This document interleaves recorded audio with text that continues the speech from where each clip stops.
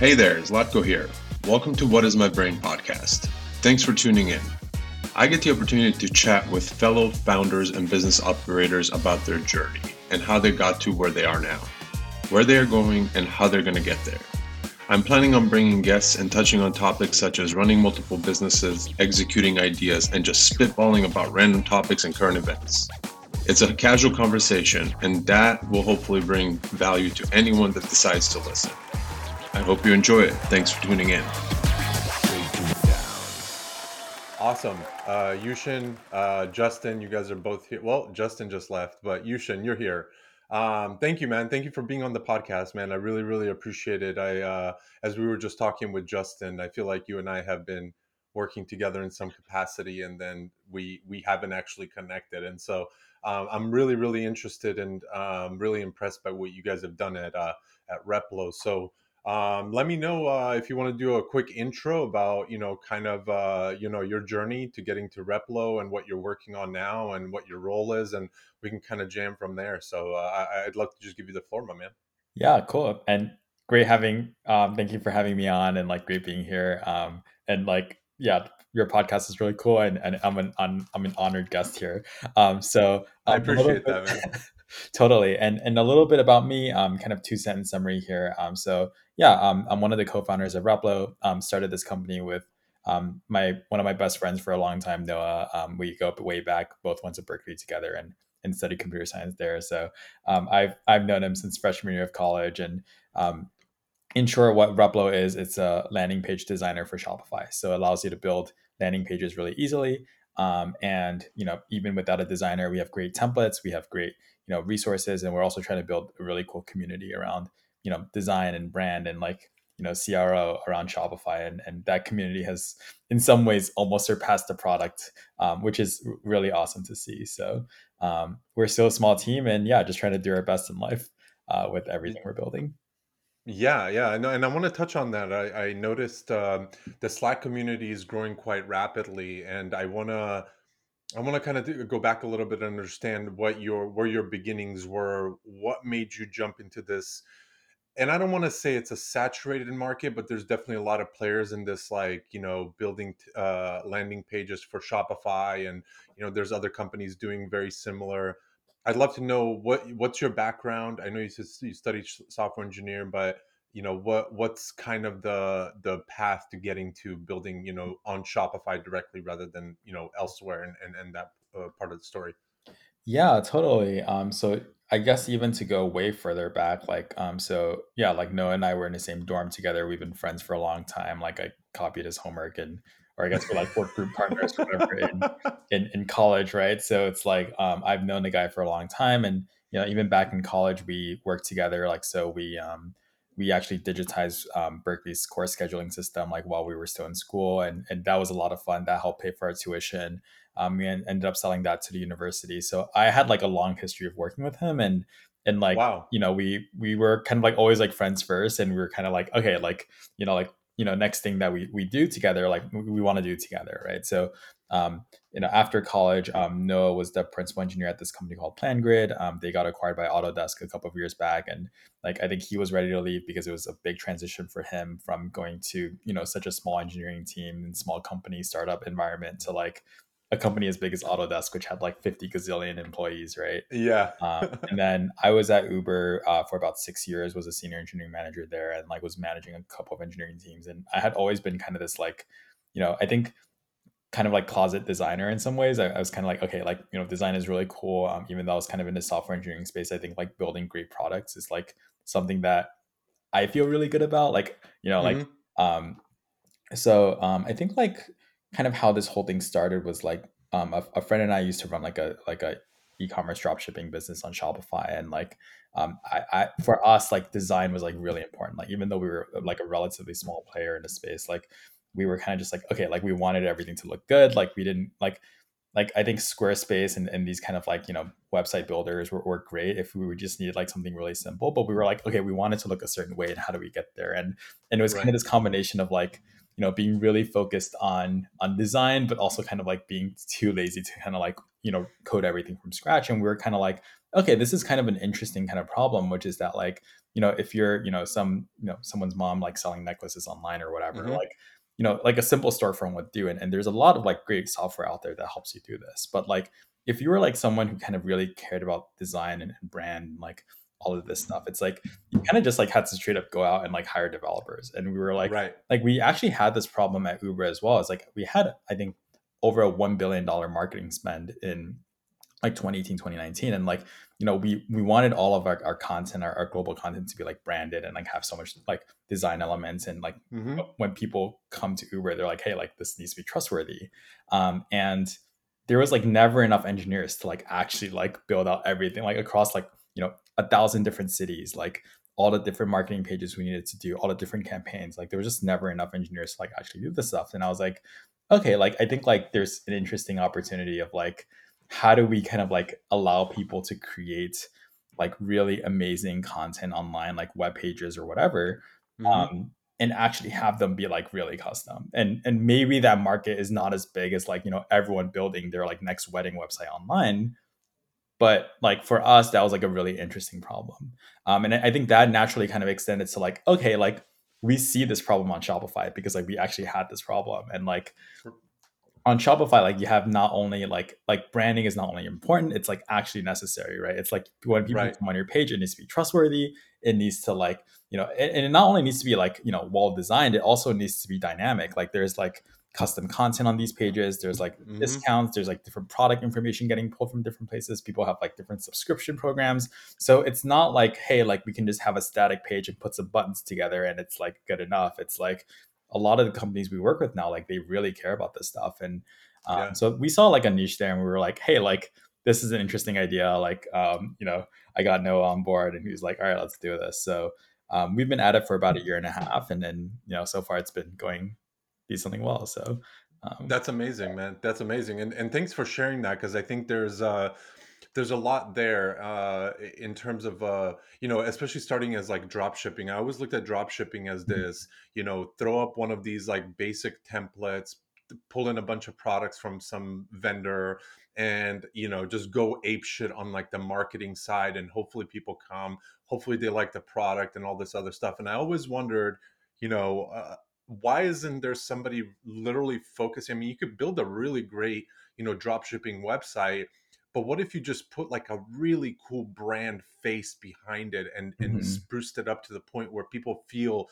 like you said with Uber, like everything needed to be trustworthy and all this? Because 99.9% of the drop shipping websites out there is they're complete garbage, in my Yeah, opinion. Like they just look like shit, and I don't ever want to buy anything from there. Even though they're hosted on Shopify, I'm just like, yeah, I do not know when I'm getting my package, if I'm getting mhm, my pack, yeah, all these other things. And so but when you guys were, I guess, running your own website and stuff like yeah. that, did you look at some of the other like landing page builders, and did you see a market there that you're like, damn, they're not doing this and these guys are not doing that? Or did you not even tap into those and you just said, we just need to build something cool on this We on this kind of platform? thought about it. I mean, like I think we also didn't really come from like a like I think if we're gonna do like a hot take on like the drop shipping space, like I think a lot of drop shipping kind of like is like one step removed from like the get rich quick schemes, right? And like Right. I think like people don't necessarily put as much thought into like, hey, like in some ways, drop shipping is almost like, hey, I'm testing out the market before like I actually do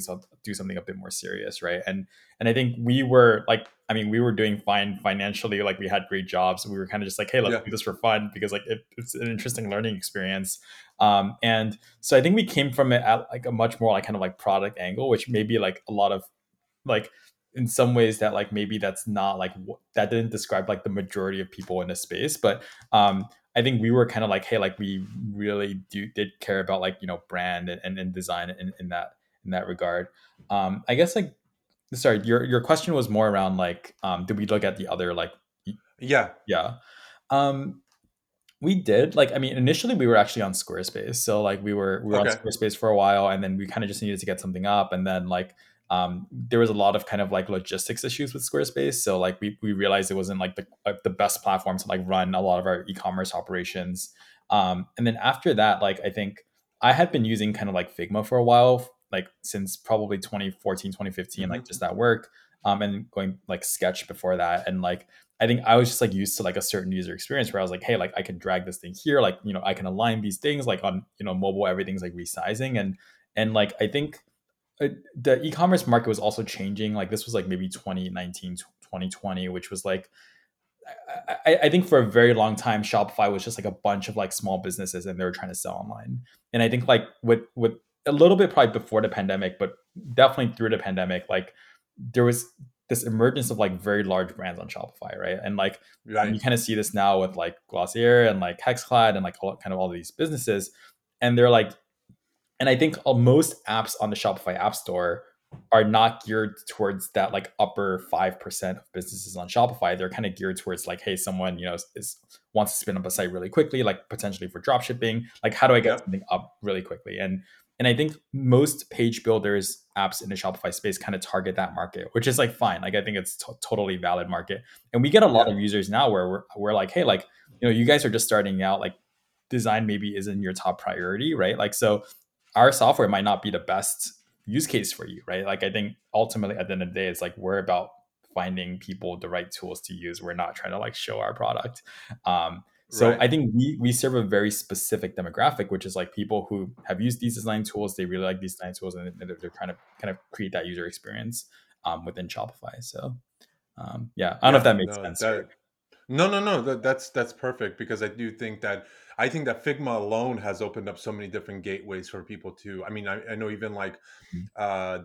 there's tools that take your Figma file and transform it into complete like Webflow interface, and you can everything becomes very dynamic and all this other stuff. And I feel like you guys have kind of tapped into the Shopify space by using this like almost like web flowy kind of thing where you can customize as Mhm. much as you want to, but it's also a lot of drag and drop where anybody can almost do it for themselves.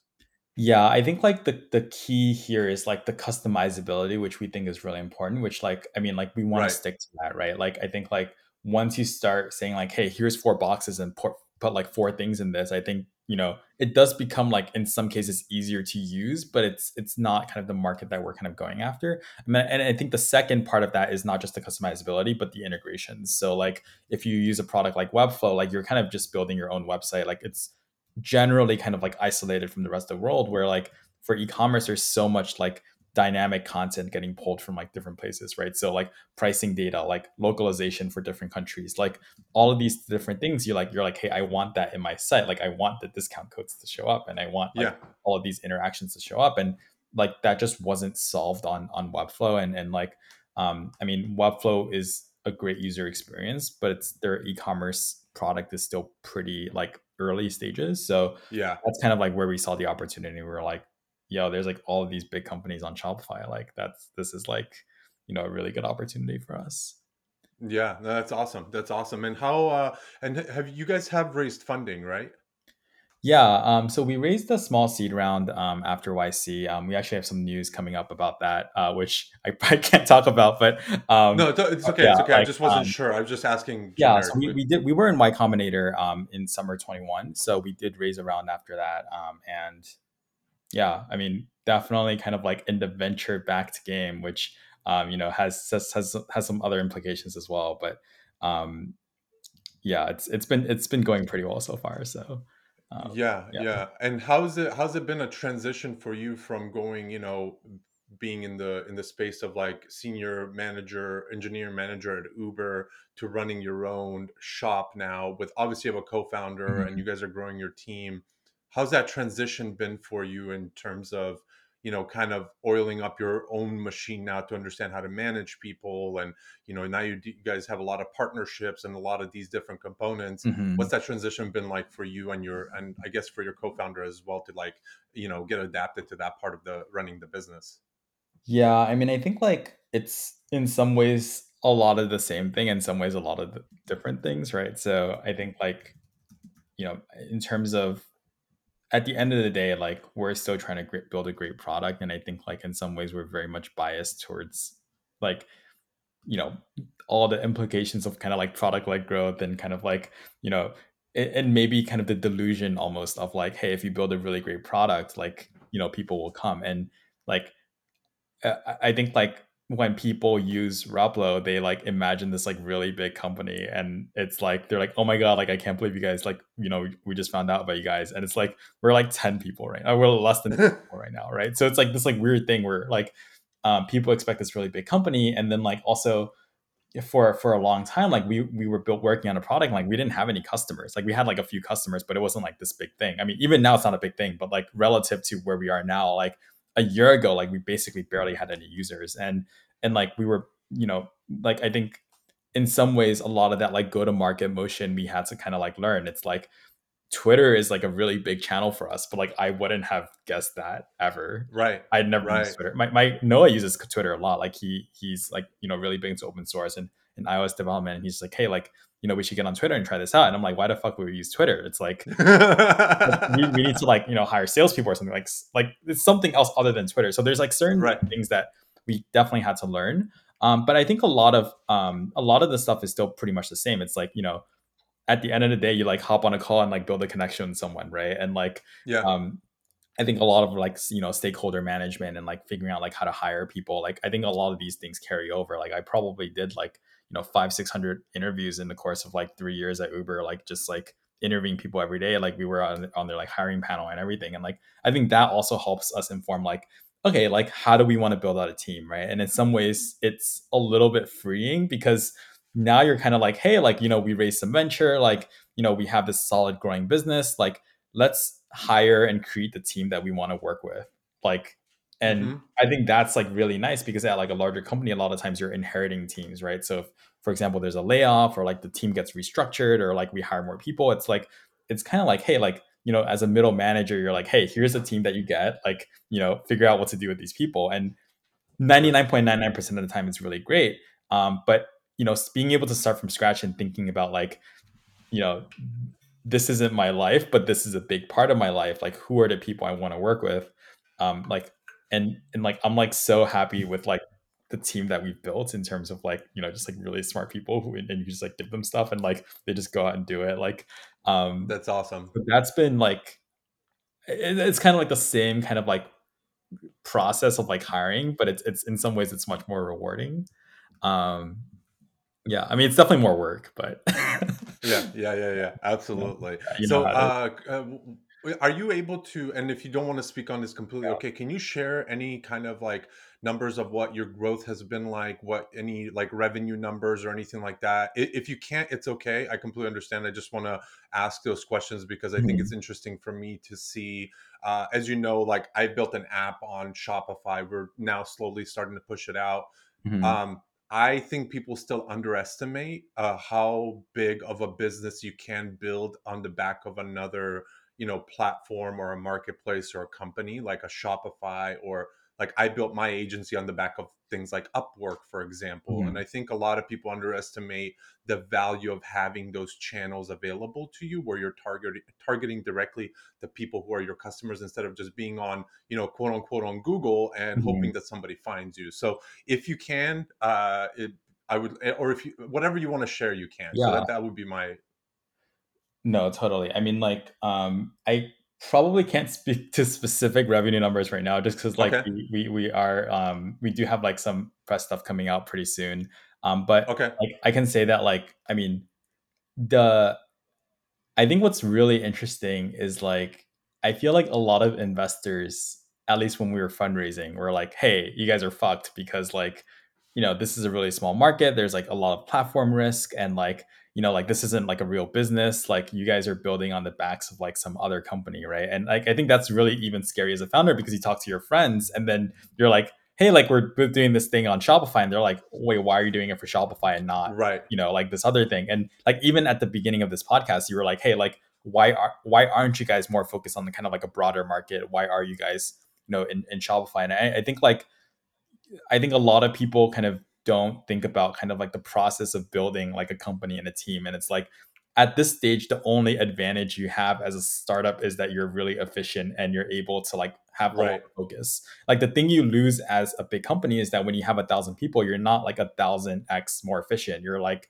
you know, Yeah. some or like some multiple of 1x to 1,000x, right? Probably closer to the 1x. So Right. I think like that focus has just been like so good for us because like what I can say is like we probably got, I mean, we had 10 paying customers like sometime in the middle of last year. Like, and we were kind of like, hey, like, you know, seems like it's not going super well. Like we need to continue working on the product. We had like, you know, these 10 design partners that we were working with. And we were kind of just like, yeah, like how do we like grow faster? And what we really underestimated was that like these 10 customers, they were using us for like 10 hours a day. And like as soon as our product got good enough, they were telling all their friends about it. Right. And then like basically in the course of like 3 weeks or sorry, like 2 or 3 months, like we got like over 1,000 like people using Replo and like a Wow. thousand merchants and agencies. And it's like like at this point, like people who like sign up, I'm like, I don't even know who you are. Like, and then I'm like, hey, like, That's where the did you most hear exciting about part of it, is when you don't us? know the people that are signing up. Well, it's like I don't know who they are, and like I don't know. Like I try to hop on a call with. I still try to hop on a call with people because I'm like, hey, like I Yeah. want to understand like your journey, and like I want to understand you Right. as a person. And it's like fun for me. And then I'm like, hey, like where did you hear about us? And they're like, oh, like I heard about you through X. And I'm like, who the fuck is X? Like I don't know that person either. So like that because like we're in such like a relatively small niche. I mean, Shopify is not a small niche, but it Right. is a niche nonetheless. Like Relatively, it is. yeah, Yeah. I mean, like that it just like allows you to like concentrate so much like word of mouth and like kind of like almost like virality in some ways in terms of like who's talking about you. Like we have people hopping on calls and then they're like, hey, 3 people this week told me about this. Like I don't even know what you guys do, but like I just wanted to hop on a call. And I'm like, Wow. that's really bizarre because A, you should probably know what we do, but like B, like there's 3 people talking about it and we don't know who these 3 people are. And like in some ways that's really cool because we're able to maintain this like really lean team and stay focused without being like, oh my god, we need to hire like 80 salespeople to like sell Right. this product, right? I mean, in some ways it's also a downside because now like like even in our investor updates, I'm like, hey, like this word of mouth thing is really great, but like it's also a lot of trust that people have in our product and our team. And if we don't do a good job or if we're not able to deliver on the promises that we're making, like that also works against us, right? But as a Yeah. startup, it's like it's nice to have that niche and focus. So I don't know. I feel like like it's if the question is like, hey, are we going to be like $100 billion on Shopify? It's like probably not. Like I think there's some other products that we're going to need to expand into like longer term, but I think Shopify is an amazing starting off point. I think you can build an extremely solid business like Yeah. on top of Shopify. So Absolutely, man. And thank you for uh, sharing that. I really appreciate it. And uh, yeah, and what have been what would you say, you said word of mouth obviously has been a great mhm, channel for you guys. What are some of these other, and I want to touch on the community aspect of things, mhm, because I think there's especially, you also mentioned Twitter and all these yeah. components, and I think that's all part of the community factor. But to me, I want to kind of dig into like where those channels that you've seen when you opened it up, whether it was like an agency partnership channel or this or that, Mhm. where did you see some of these big growth points where you said, oh shit, we didn't understand that this would be the working channel for us? What was it? Agencies? Was it tech partnerships? Was it, was it Twitter from your co-founder? Was it, other channels? What had kind of the most rapid, and maybe the word I'm looking for probably is like something unexpected growth, I guess would be the best way to ask Yeah, that. I guess like to rephrase your question, it's like at what point did we realize that that was a channel that we should like invest more in, or Yeah, yeah, or you maybe opened up 2 or 3 channels and yeah, you maybe thought that agencies was going to be the best one, and now it's like tech partnerships or something along those lines. yeah, dude, honestly, like my honest like founder to founder answer is that like I think we're still figuring it out. Yeah, no, It's like no, that's a yeah, that's a I perfect mean, answer, yeah, and I think that's a perfect answer. I think in some ways like we try to like put ourselves in like I think we just tried a lot of stuff. Like I think Twitter is probably not an avenue where we expected, like we talked about before. But then like even the Slack community, like it's not like we had some like glorious ambition in the beginning to be like, oh my god, we're gonna like start a massive Slack channel. Like I think like we saw these other Slack channels and we were like, oh, this is like a really good like in some ways it was almost out of like laziness because we were like, oh, like Right. we don't have like we were doing our own customer support all the way until like last month basically. Like I was we had like 24/7 support, but the 24/7 support was just like me and Noah on Slack answering support messages, right? And like Right. that support. So we created that Slack channel because we were like, hey, maybe like, instead of us answering every message, like we can like get people to answer each other's messages, right? Like Right. that's Right. Right. Right. interesting. And then like, I mean, we were also like, I think originally, even before that, it started off like we had these like 10 design partners we were working with, and a few of them like didn't pay for Slack, so we literally couldn't set up like a Slack Connect thing with their Right. Slack because they didn't pay for Slack, and we wanted to like provide better service than like just you know through email. So we were like, hey, like we love you guys, like we want to support you, like here's a Slack channel. And like we created that Slack channel initially as like a, how do we talk to our like few design partners, like how do we make sure that people are getting their support questions answered. And it was like 20 people in that Slack, right? And then Yeah. over time we were like, hey, like we started working with this partner, we started working with this freelancer, and we just like invite them to the Slack channel. And it pretty much grew organically. Like it like now people are inviting like people on their team, and then like at this point like it's growing much faster than we can directly invite people. But I think it kind of started off like, hey, let's like put ourselves in our customers' shoes or our partners' shoes, like what would they expect. And then it kind of just went from there. I mean, even with the agency stuff, it was like, I mean, we were kind of like, hey, like this, we didn't have like a sales team. We didn't have, like to this day, we don't have a sales team. We don't have any marketing spend. We're just like, how do we grow this organically? And we're like, okay, well, if we sell this to an agency, like that's kind of like selling to like end merchants, right? Versus like if we directly sell to a merchant, we'd have to talk to every single merchant. So Right. um, I think it was kind of just like, okay, like if we're an agency, like this would save us time, this would save us money. This would like leverage our team, and then trying to kind of just think about like, how do we get like win-wins there? And Mm-hmm. then using that as kind of like a logical basis to be like, okay, here's the channels we should try.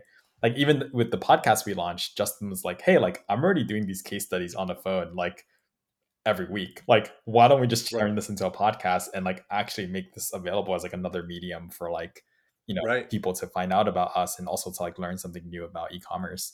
Um, so yeah, there was never like a master plan where we're like, Yeah. like we're But those are the best plans though, that when you don't have any, when you just go with what's basically calling, like the community side of things, Mhm. it just spread like wildfire because somebody invited somebody else and you guys Yeah. needed to do these things.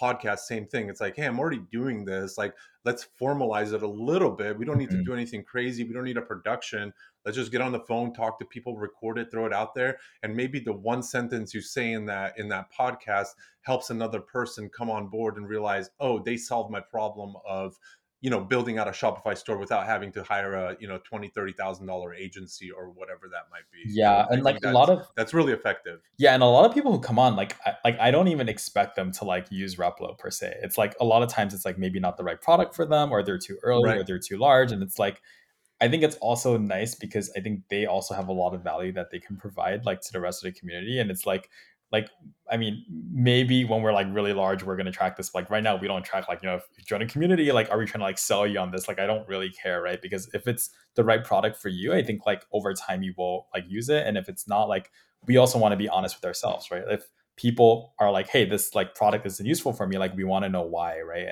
And like it could be like, there's something to improve, it could be something else. Like I think we need to be honest with ourselves, which is why like we don't, pay for marketing. We don't like pay, like we don't have salespeople. Like we're kind of just Right. like, hey, if this product is useful for you, like you should use it. If not, like that's totally fine. Like I'm not going to be offended about it. And I think the other thing also is that like I don't know. Like, I think like I'm also just trying to be honest with ourselves about like, what are the channels that work and what are the channels that don't. I think like when companies get larger, there's like this revisionist history where they're like, oh, like these founders had like this fucking golden vision on like on a mountain, and then like they came down and they were like, all right, here's like all the channels that would work, and we knew this would work, and we hired all these salespeople, and it magically worked, and it's never like that. So Right. um, I think a lot of people like when they read on like TechCrunch or like AngelList or something, and like this company raised a massive amount of money, and then they're like, oh my god, like these people like had the right idea from the start, and like they like knew exactly what to do. It's like, dude, those people were like grinding in a cave for like 6 years. Yeah. Those are literally cavemen building a company right Yeah, yeah, there. and it's like there's like this like thing within YC even that was like, you honestly should just like ignore all your competitors and just keep going, because a lot of times like people would just give up, or like, like it's like if you just like keep doing it and you just have like tenacity, it's like 90% of the time something will work out, even if it's not the thing that you Yeah. expected from the beginning. So um, Absolutely, yeah. absolutely. What did you when you guys initially launched? Did you guys?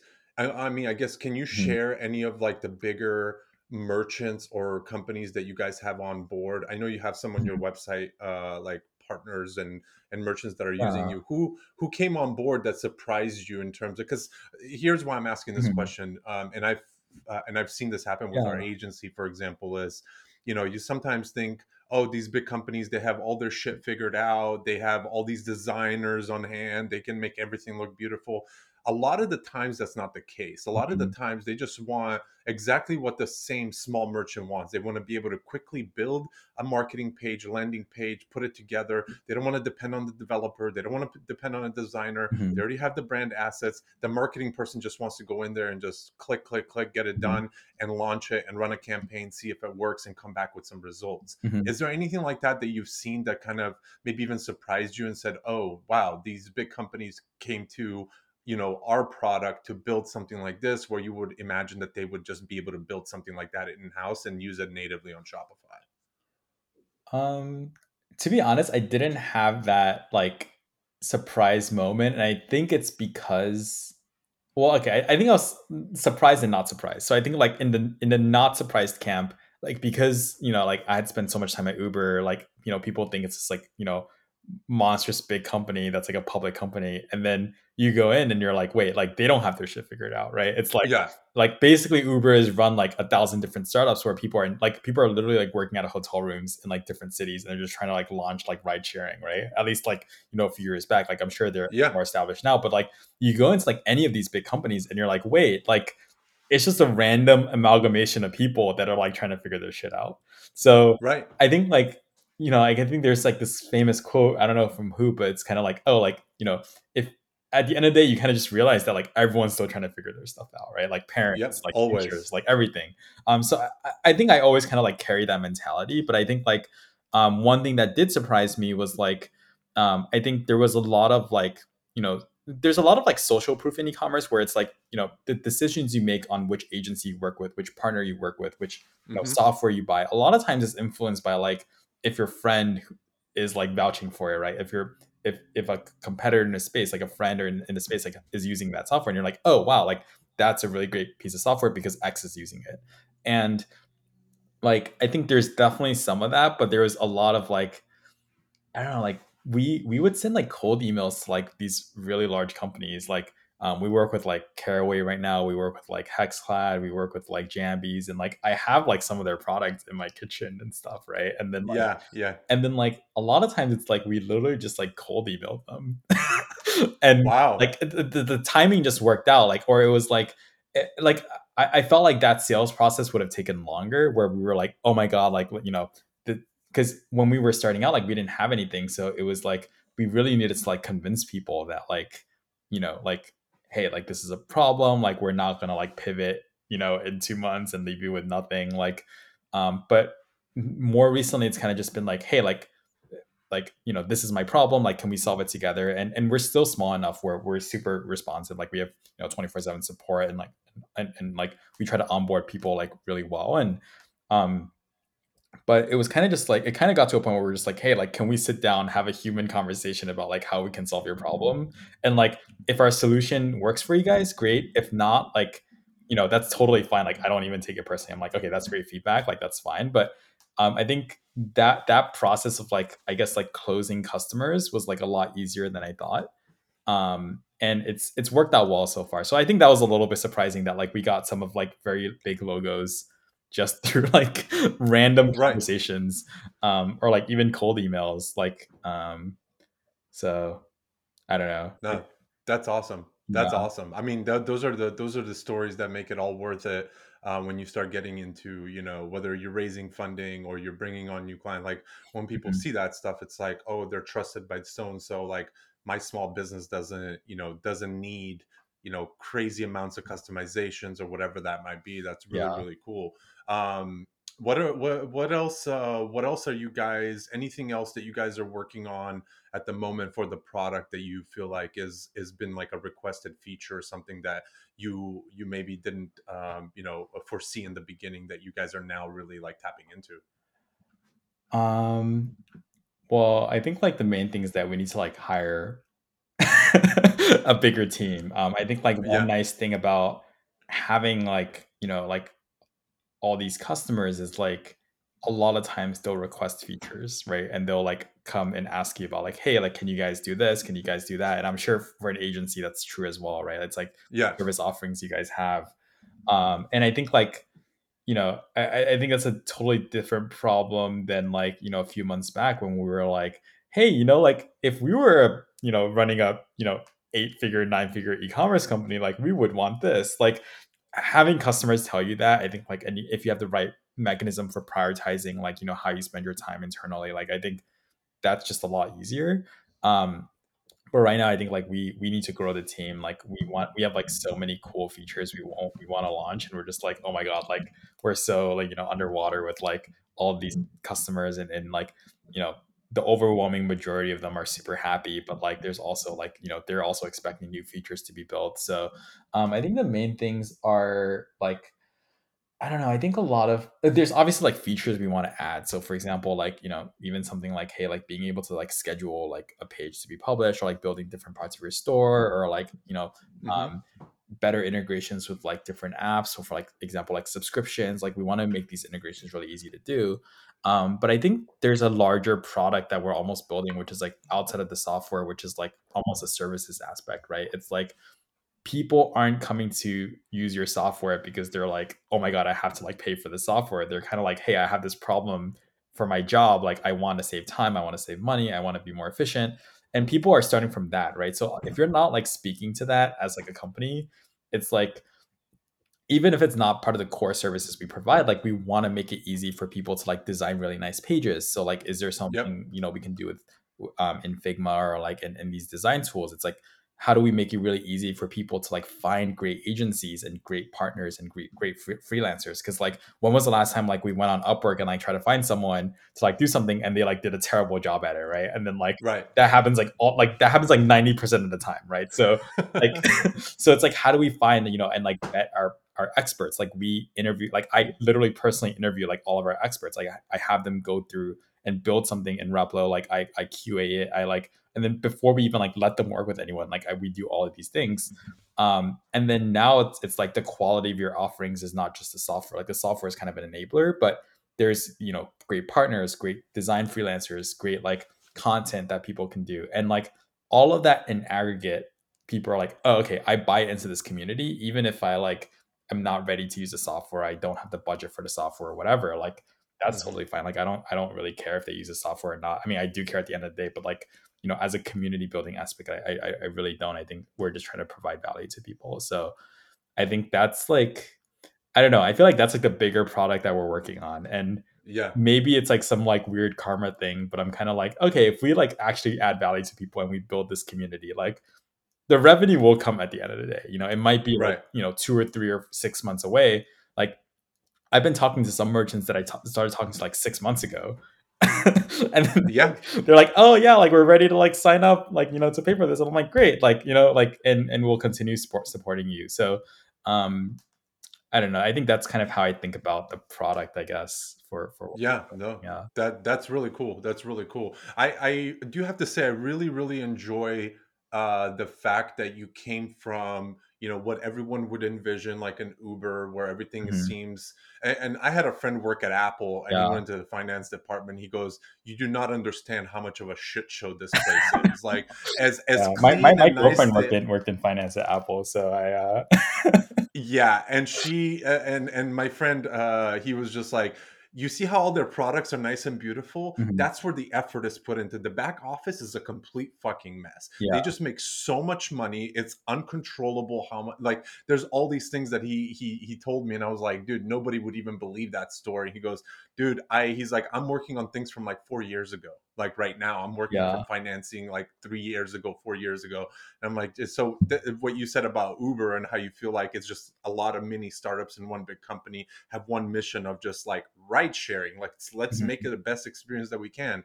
And so I like that you took that mentality and now you're just like, I really don't fucking know what my best channels are. I don't know what everyone wants, but Yeah. as people tell me, I take that in, I think about it, I talk to my team, and then we Mhm. go in and prioritize what we need to build or what we don't need to build at this point or whatever that might be. So I really respect that because I don't think anyone has anything figured out, and I'm a big proponent of that Yeah. because at the end of the day, if anybody had it figured out, then they still don't have it figured out, in my opinion.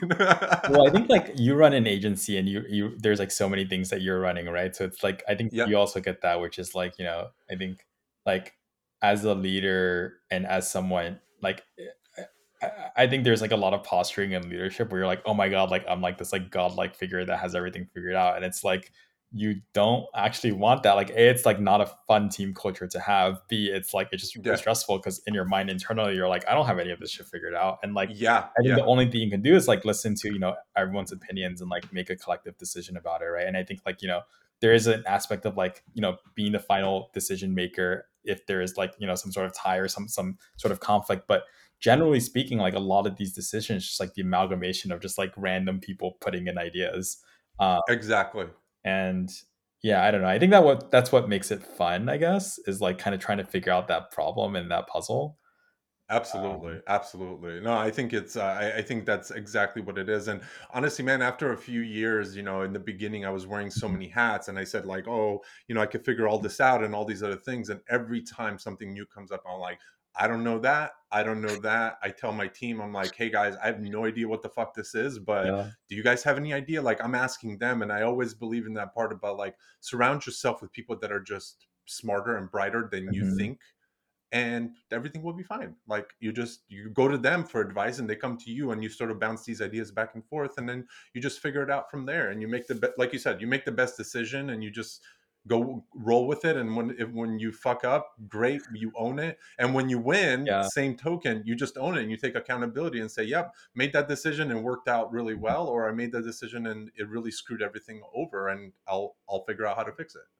Yeah, it's a fun adventure. I mean, like I think even internally, like we have all of our like customers like, open to our team. Like we have our revenue, like, how much cash in our bank account, like all of that's open. And I'm like, okay, like guys, like at the end of the day, like the only constraint here is like it's like, yes, we hire people to like do certain things. Like we hire Justin to like, run growth, and we hire engineers and like, like all of that stuff. But I'm like, at the end of the day, it's like it's a, linear constraint problem. It's like here's the Yeah, number in our bank account, right? Like here's the yeah, current product so far. Like anything goes, right? So it's like if we want to hire more people, if we need to like, run some ads, if we need to like do anything, it's like the world is your oyster. Just like let me know like what we need to do to grow. right. Um and I think it's just like a lot more fun because it's like a lot more collaborative. Like you're learning something, you feel like you're not like, puppeting the entire team or something, right? Like it's just like Exactly. people like you want to Exactly. hire people who are better than you at this.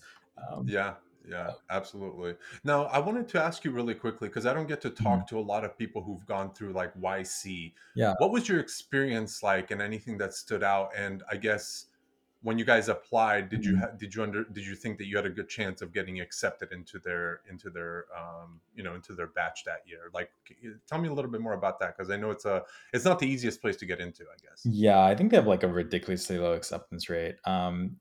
I think maybe it was a little bit different for us because like we went to Berkeley and like we had a lot of friends who did YC. So like we were very familiar with like kind of, like the experiences of our friends, like good and bad, right? Like Yeah, and I think like in some ways I think a lot of people a lot of people hear YC and they're like, oh my God, this is this amazing thing. And it's like not actually like, necessarily the right fit for a lot of companies. And I wouldn't even say it was a perfect fit for us. And the reason I say that is because like we did YC summer of 21. Noah basically quit his job like the Friday before.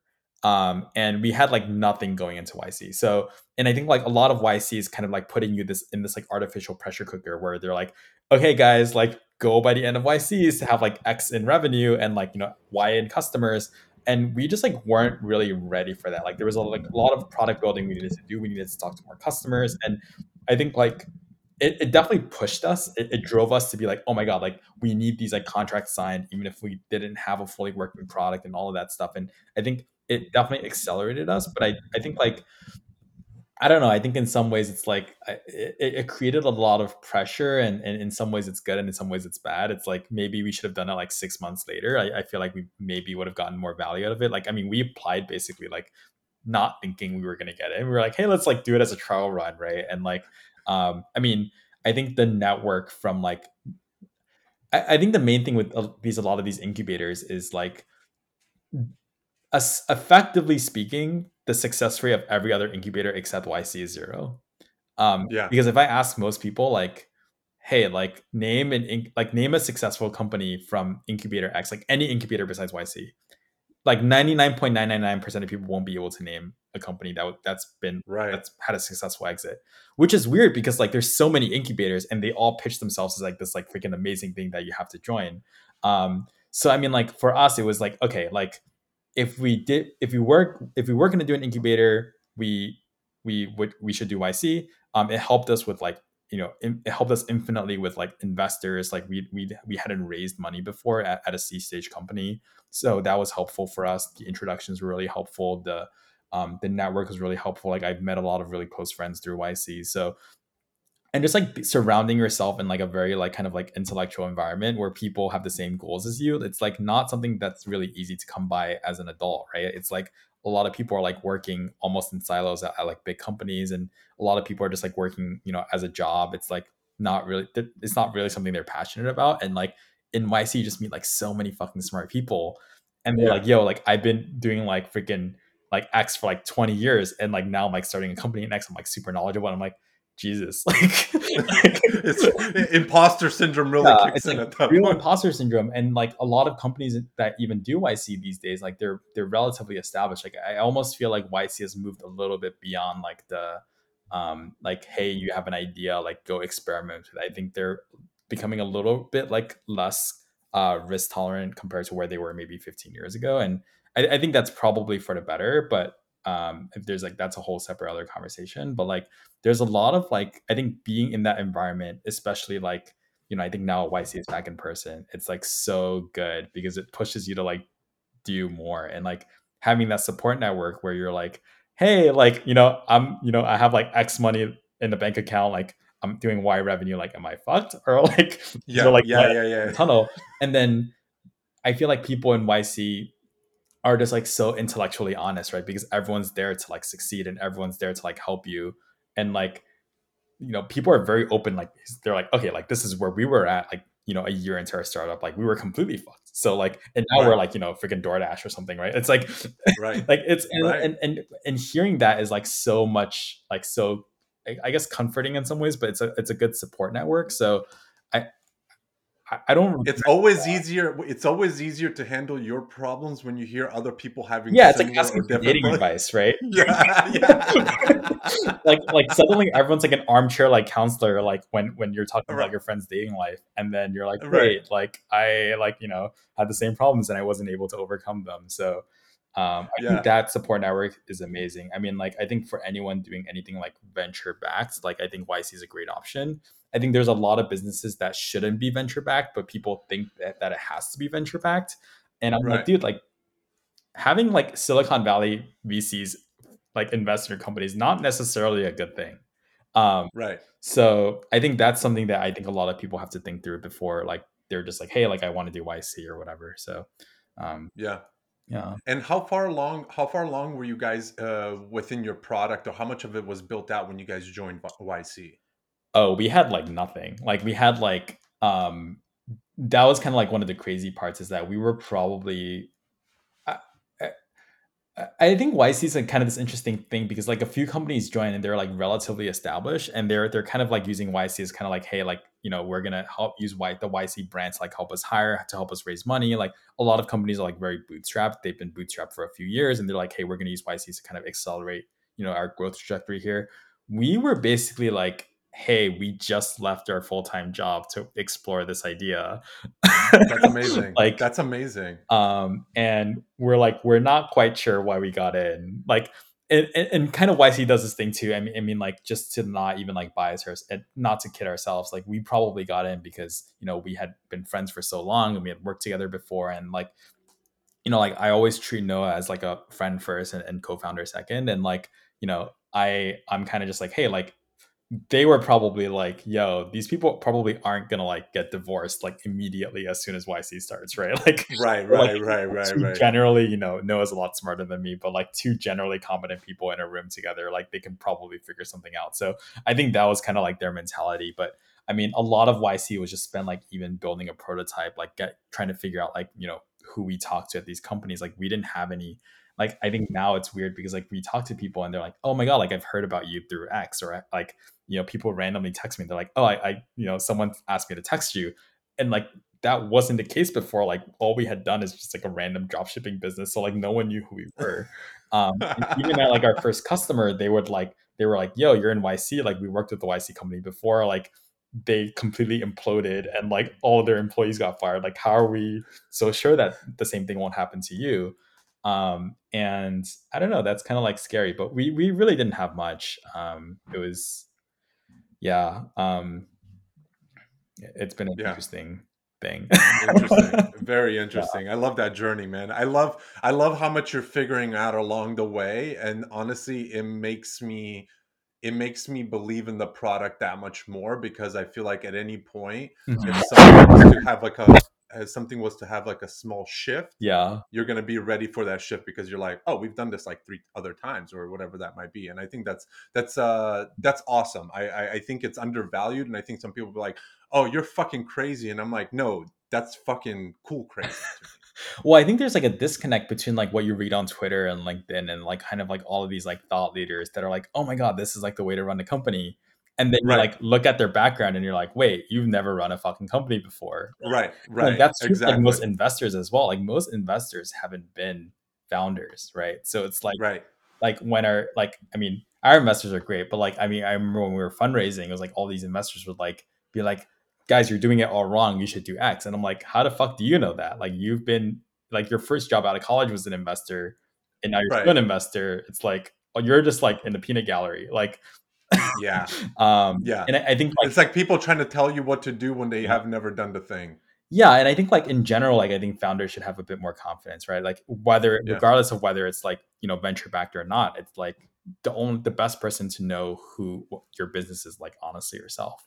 Yeah, absolutely. So yeah. No, that's awesome. Now, I know we're already going almost for an hour. I wanted Yeah. to quickly ask you, where do you have any kind of foresight into where you see sort of the Shopify like e-commerce space like going into? Are you seeing any sort of trends where you're just like, ooh, that's interesting? I understand, Mhm. there's the whole AI thing and a lot Yeah. of these concepts happening, but have you noticed anything that you're like, oh, this is an interesting take on e-commerce, or like a new trend that you're seeing or anything like that? Um hmm.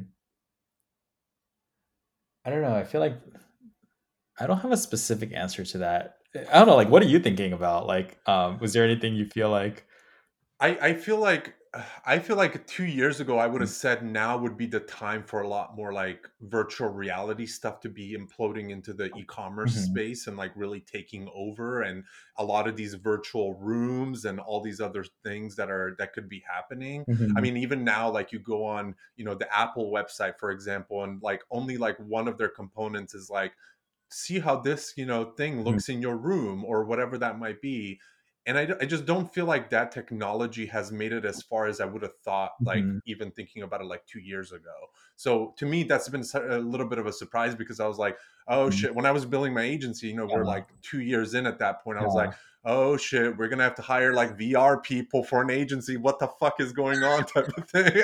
But it, That's it very really interesting. hasn't been the case. Like there's only a few brands that probably require that, and most of the time they'll just hire somebody internally to kind of take care of that, because you don't need a entire team to take care of that. Yeah, I think one thing I've been kind of thinking a lot about is like, mm, I don't know if this is like a trend per se, but like I think there's there's kind of these like waves of kind of like interest in different things in e-commerce. So like I think I, I think one thing that we kind of joke about internally is that like there's kind of all these, because I do some angel investing on the side as well, and like there's kind of this like common trope within, I mean, not just e-commerce but generally within SaaS, where it's like, hey, like Amazon is doing X, right? And like therefore, like your, $2 million a year like e-commerce company should also be doing X, or like some version of Right. X.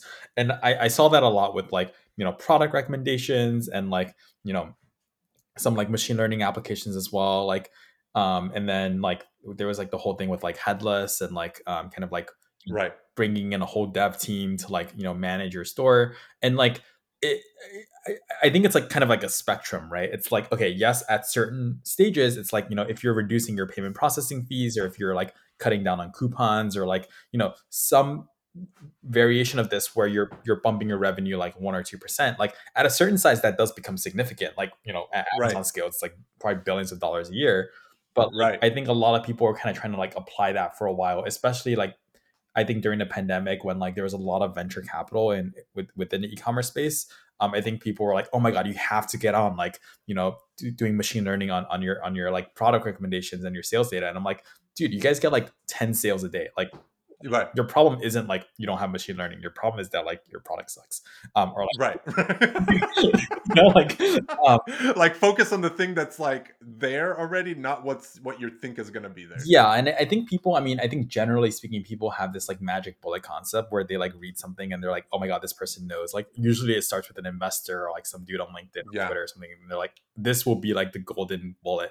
And that happens with like Replo now quite a bit, where people are like, hey, like I want to get into landing pages. I'm like, okay, let's back up. Like, what is your strategy here? And like like we want to help in any ways we can. That might end up in you buying our product, but it could also end up with something else. Like you could, we could refer you to an agency, and they'd be a great solution for you. So I think like, thinking tactically about like, is this the right solution for me?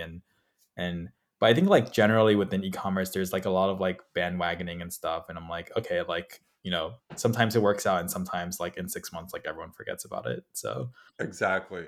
Like the whole hype about Chat GPT right now is like so mhm. big, and everyone's using it and all these other things. And not that I think AI is going away. I think it's just going to keep getting smarter. But I think it's like the same thing that happened with NFTs, right? NFTs got so big, everyone thought that e-commerce was going to change overnight, and Yeah. everyone's going to do NFT memberships and all these other things. Few Well, there was so brands much ended hype up because jumping like on that. Shopify did something with NFTs too, right? And then for them, it was probably like two random and like I don't know anything about their product, Right. but I'm assuming it was Right. like two random engineers on like a weekend, and they were like, "Hey, we're gonna do this NFT thing," and then like Shopify was like hopping on a bandwagon because they just have a big budget, and they're like, "Hey, like Exactly. let's advertise this," and then every small company was like, "Hey, we need to do NFTs for like e-commerce," Exactly. and I'm like, "No, you don't." Like No, you don't, dude. yeah, so. I don't know. I think like a lot of these things are just like way louder than it. like Yeah. the Yeah. mass majority of people like do not care. Um, Exactly. I think social media amplifies everything a little bit too much, but at mhm. the same time, it's like you have to make the end decision of whether that's something like let things marinate for a little bit before you start like, cooking them right away type of thing. Like sometimes it's good to like soften it up, be like, okay, what are the loopholes here? What do I, and from that perspective, yeah, NFTs was supposed to be this like big old thing, and I'm like, Yeah. not Well, now gonna like not interest rates gonna are up and no one has any money, so they're like, all right, I Exactly. don't care about NFTs anymore. And Ethereum is completely down and all this other shit. I mean, I think Exactly. yeah, I think ChatGPT is interesting because I think it's kind of like it does enable us to do like it to like test more things and all that stuff. But I mean, Right. I don't know. There's a lot of work to do there. I think so. Yeah. I mean, it's definitely saved time. I mean, like in like writing emails and everything. Yeah. But I think at the end of the day, it's like, how does it help you, right? And I think you have to think very clearly about that, because I think like a lot of people just follow like whatever the latest hype is on Twitter or whatever. And Hmm. like in the case of ChatGPT, like it does save us time. It's not like like a golden like a silver bullet, but Right. um, yeah, NFT stuff, I just have no idea. Like the whole Web3 thing is very bizarre to me, but I think you kind of either fall in that camp or you don't, and Exactly. it's Exactly. yeah, like I can't empathize with the people who like are on the Web3 game, but Yeah. like how does this help my immigrant parents? Like How does this That's thing work? exactly what it is. Yeah, That's exactly the same thing with me. It's like my parents are not going to be using this, so for that, that's like 50% of the market's already gone. pretty much. It's like, Yeah, dude, it's crazy. It's yeah. crazy. Anything else you want to riff on, Yushin? I'm Uh, happy to talk. I know we've been already going for an yeah. hour. Anything else you want Well, to I'm chat curious, about? like where you guys are going, like in the next year. Like, I guess, like what goals you have for, um, like on your team and Yeah, yeah, so one of my focuses right now. So I'm doing a few different things, right? yeah, So I have my service agency, which obviously we're working with you guys a little bit to get hmm some of these like components up there at the marketplace that you guys hmm are planning on launching and all this. hmm That's one component of it. The other part of it is my product agency, where we're focused on building things across Shopify, hmm Chrome extensions, and different things. My main focus right now is actually Drop Voice, which is attaching voice notes to products. hmm So I think there's a human level of experience there that I think brands can double down on, and I hmm think that on the underlying foundation there is, I think, retention and higher LTV for a lot of these brands, because um, the way I thought about the product and where the idea came from was, I've been in the Shopify space for a long time, yeah, and when I looked at everything is like pop-ups and give me your email, give me your like give mhm, me all these things, like give yeah. me. It's like And one I'm of like, these things okay, that's you like can. super annoying, but like it like technically works. It's like the freaking like the spinner thing. You're like Yeah, this. yeah. There's like you're like this. There's no way this works. But then like I guess it does work because for like I don't know. It's Yeah, like 7 out of the 10 brands use it. So yeah. you're like, dude, they're. But so for me, the voice thing came from a perspective of, our attention span, everything is shrinking. hmm And I wanted this, the way we started out is I wanted this to be a sort of a component. So if I buy, let's say, for example, this water bottle, right? And this water bottle is made out of material that is unbreakable and it doesn't, whatever else it is. And maybe you do or you don't know that, but my goal was through the customer journey.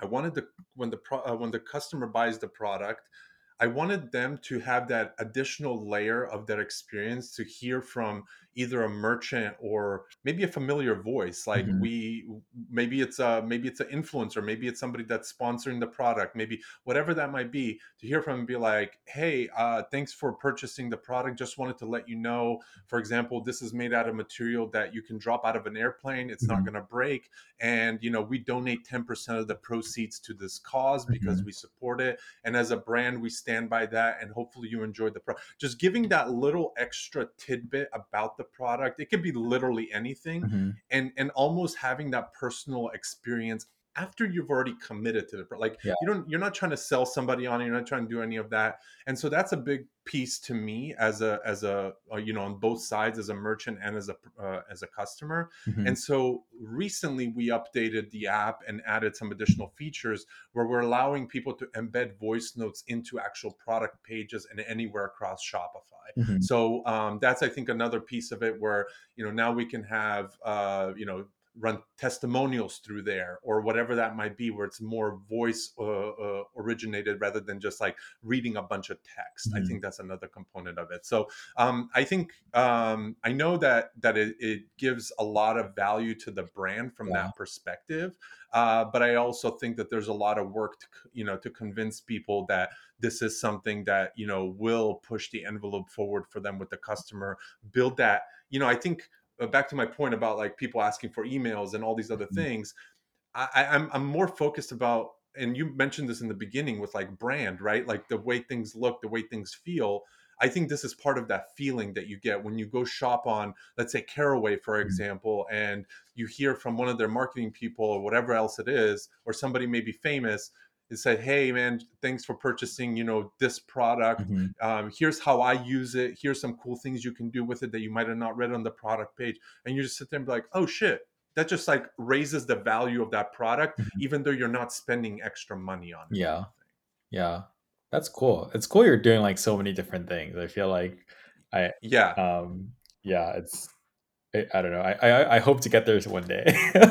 Yeah. Well, to me, honestly, what happened is that I've been building online for over like 10, 12 years at this point. Yeah. And I had this like vault of information and things that I've been through, Mhm. whether it's building my agency, like I said, on the back of Upwork and on the back of Yeah. Shopify and all these components, where I just want to almost like lower the barrier of entry for other people and Mhm. just let them know that it doesn't have, kind of what you said, figure it out as you fucking go. Like, don't feel like you have to have this master plan and you have to follow there's Yeah. so many things are going to change from the minute that you start to the minute that you feel like you're getting somewhere. Like, Mhm. all of those things will most likely change. And I just really want to, when I amplify a lot of things on my personal brand side, whether it's my newsletter or whatever that might be, Twitter or LinkedIn, I just want to give people a sense of like almost like that deep breath and just say, okay, like I don't have to have all this shit figured out. Like, just start building, Yeah. start doing. And once you start doing, you start to get open to new things. Mhm. And once you see those things, you start learning, you can kind of pivot the way you need to pivot. I think that's the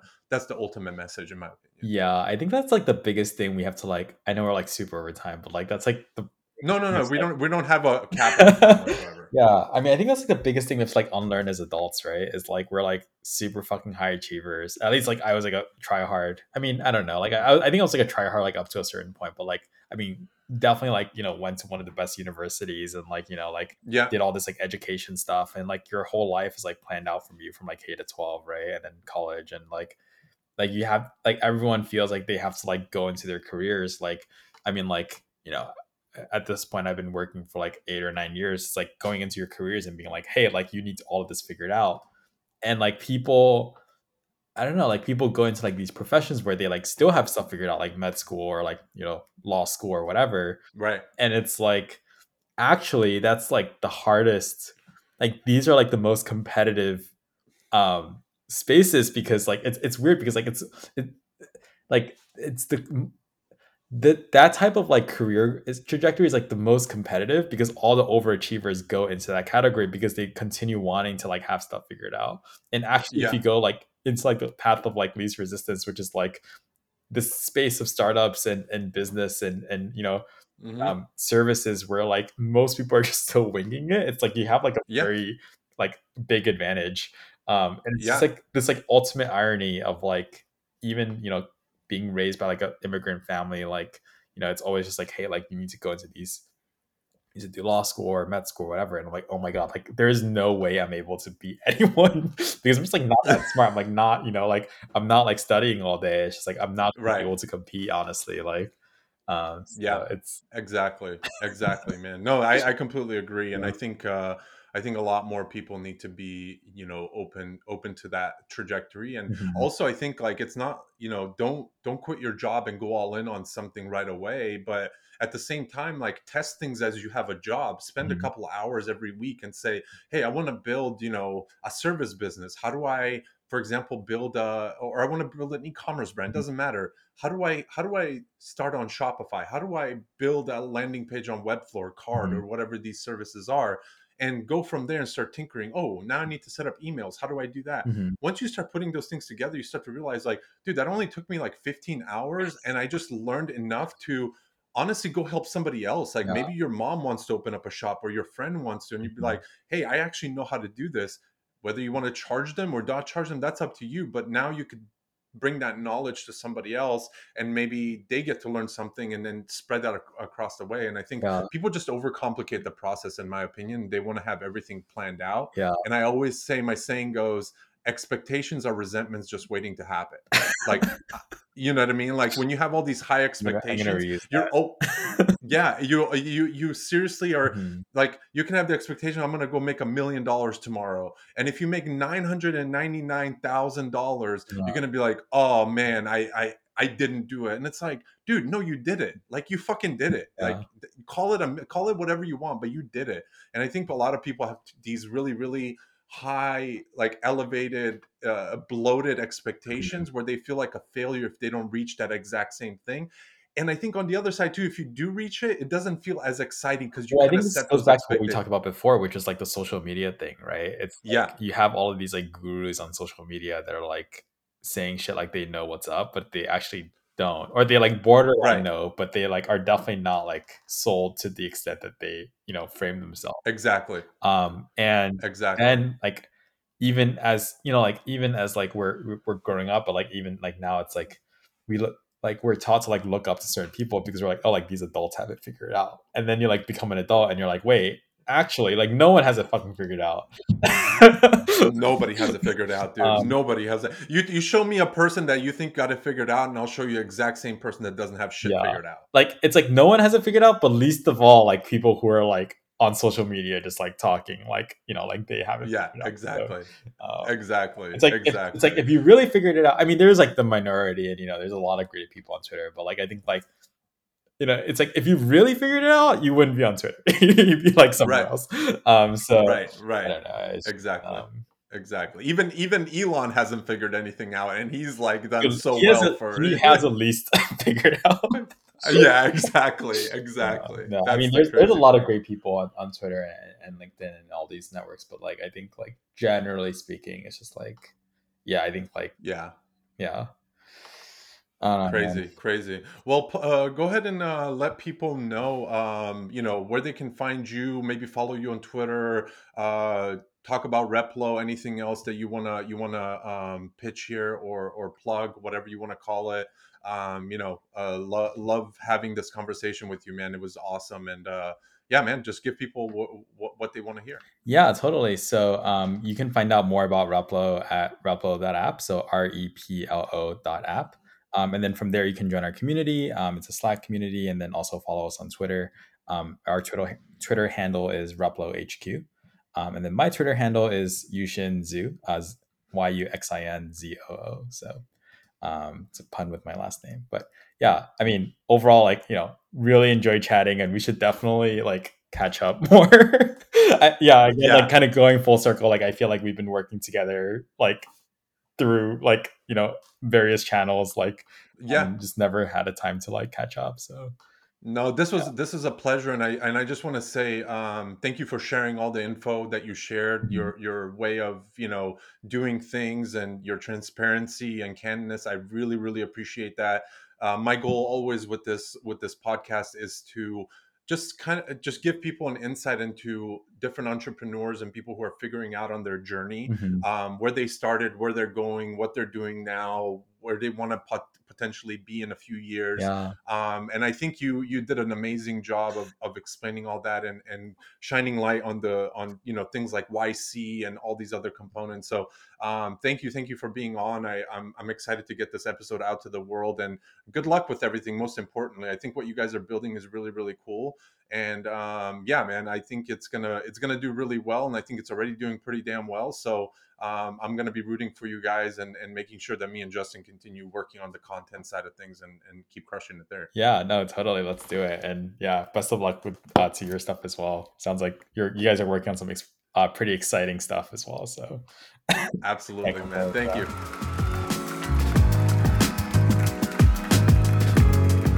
Well, you made it to the end of the episode. Thank you so much for tuning into What is My Brain podcast. I hope you enjoyed it, and I hope you got some value out of it. Make sure you hit the subscribe button or the follow button to get notified when new episodes are live. I'm out. Thank you.